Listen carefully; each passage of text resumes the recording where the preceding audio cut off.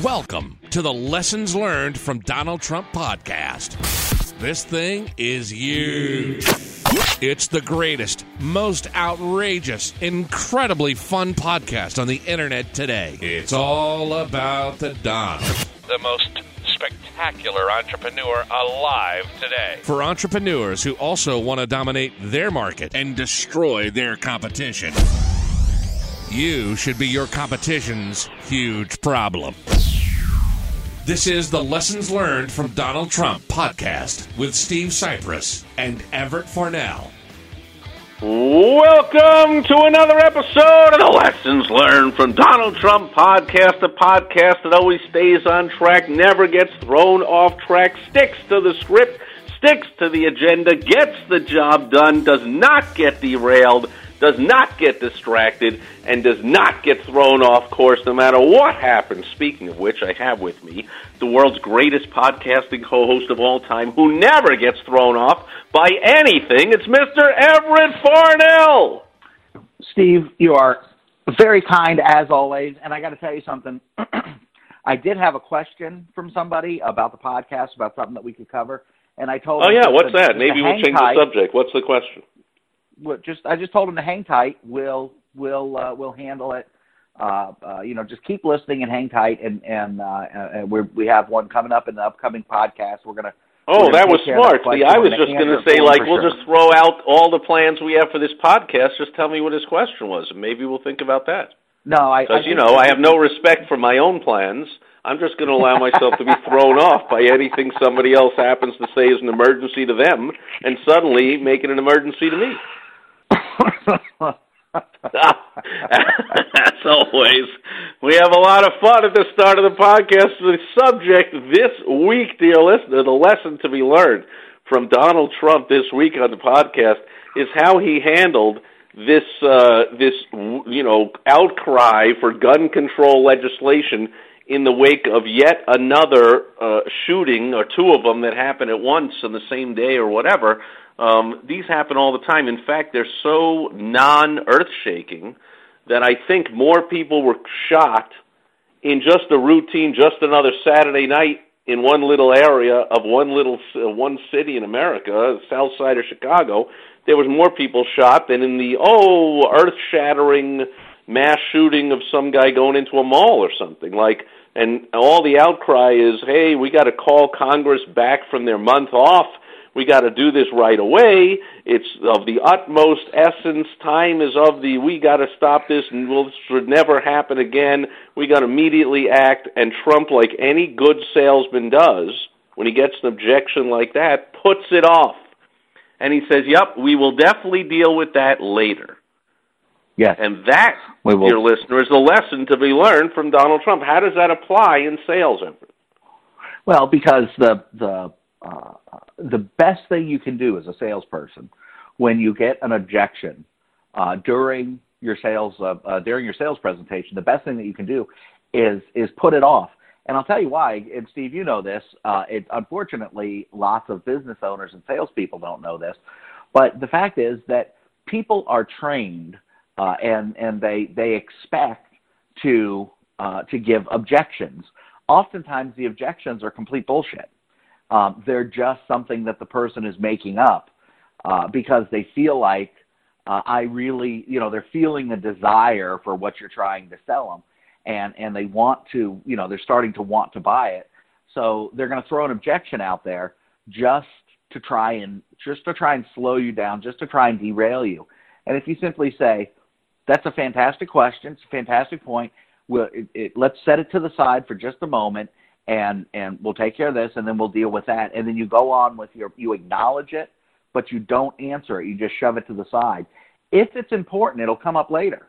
But 99% of the time, or 90% of the time, out of 10 objections, 9 of them will just evaporate because they don't. Well, not to mention that due to the force of your script. So if you have a good sales presentation and somebody attempts to derail it and interrupt it with an objection at some point before you're done, exactly like you said, you put it off, and sometimes it was important, but it doesn't come up because of the sheer force of your presentation, and then they say, I had a question, but it doesn't matter anymore, because no matter what, I have to do this.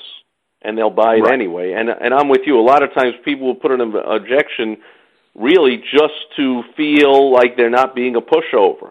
Like, I'm supposed to ask questions. I should say something. But for whatever reason is not the point. Trump is not looking at whatever reason the Democrats said, we've got to interrupt everything and call everyone back and immediately do what. Look, the bottom line is that's not my plan for this month. And I am not changing my plans, and Congress is not changing. Mitch McConnell's not changing his plans for this month just because you think this is of the utmost importance. We're going to put it off, and when September comes, either something else, which is a major importance, pressing matter, just has to be done, and this gets put off, or everything calms down, and it's not such a big deal anymore, or something else is. But like you said, like any good salesperson, no matter what, whether it's a good objection, bad objection, whatever, the good salesperson says, that's a great question, and I'm definitely going to cover that later. But first, let me get back to showing you this. And almost every human being will accept that. People will accept that. They will not sit there and go, no, I demand that you answer that right now. If they did, you didn't give a good explanation of why. You just want to finish what you're talking about first, especially when you do like I said, and you go, that's a really good question, and I'm definitely going to get to that later. Exactly. Yeah, and when, if they do push back, well, I really would like to know. You say, well, you're jumping ahead. So I'm going to answer that. Had you not even asked, I'm going to answer it, but you're jumping ahead and getting out of order, and it's not going to make sense. So I have to give you some other information first so that my answer will make sense. Otherwise, it's not even going to make sense to you. So that's what you're doing in a sales call. Now, Trump in this case didn't do that, but Trump simply did whatever it is suggesting you do. What a good salesperson does is you don't get thrown off by the objections. Now, I have seen, and I still see it all the time, bad salespeople allow themselves to get thrown off by objections all the time. Some people have fun playing games with phone salesmen or door-to-door salesmen or retail people that are working minimum wage, reading a script. They don't know what they're doing, and they will get thrown off by anything. Exactly. Well, I hate to break it to you like anti-Trumpers, but that's not Trump. This is not his first rodeo.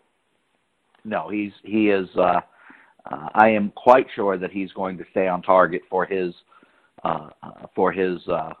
agenda, and somehow I doubt that, considering the support he got from the Second Amendment voters, somehow I doubt suddenly he's going to change gears in an election year and start taking away gun rights. I just don't see that. Well, that would be crazy. I mean, for 8 years, I have a client who's he's even like a head of a Second Amendment organization or something, so he's all into this stuff. And for 8 years, they were all up in arms about Obama's going to take your guns, and they were on their guard, and gun sales were record highs because of anything, and nothing ever happened. But suddenly Trump already, in response to the Vegas shooting, which, by the way, as an aside, we still don't know anything about and likely never will, but I digress. Trump did this, I'm banning bump stocks, which everyone says is either meaningless or the meaning of it is, what are you doing? It's a slippery slope, and you are showing how you're doing gun control legislation. And Obama, in 8 years of Obama, he didn't, and now Trump again is saying, I think we should do this. We should blah, blah, blah. And it's off the topic, but this is not a political podcast, but if you ask me, I'm not a big politics guy, but I would have to think that's kind of dangerous right there. These Second Amendment people are dead serious, and Trump wants to do any kind of a gun control, whatever. He's playing with a little fire. However, as always, we have an advanced tip of the week, and this one, dear listener, is not only the sales tactic Trump is using to put off the objection, but it's an advanced tactic of what to do when you get an objection. This one is not just put it off till later and let's see what happens. This is an advanced tactic to squash the objection and even turn it into a positive and help you make the sale. And to get that advanced tip, you want to go right over to Lessons Learned from DonaldTrump.com, and Everett, close it out. Well, I just wanted to I just want to give a little teaser about the advanced tip. Imagine, dear listener, especially you listeners who have 2 call closes most of the time. So you go and see the customer, you talk to the customer, and then you have to get back with the customer.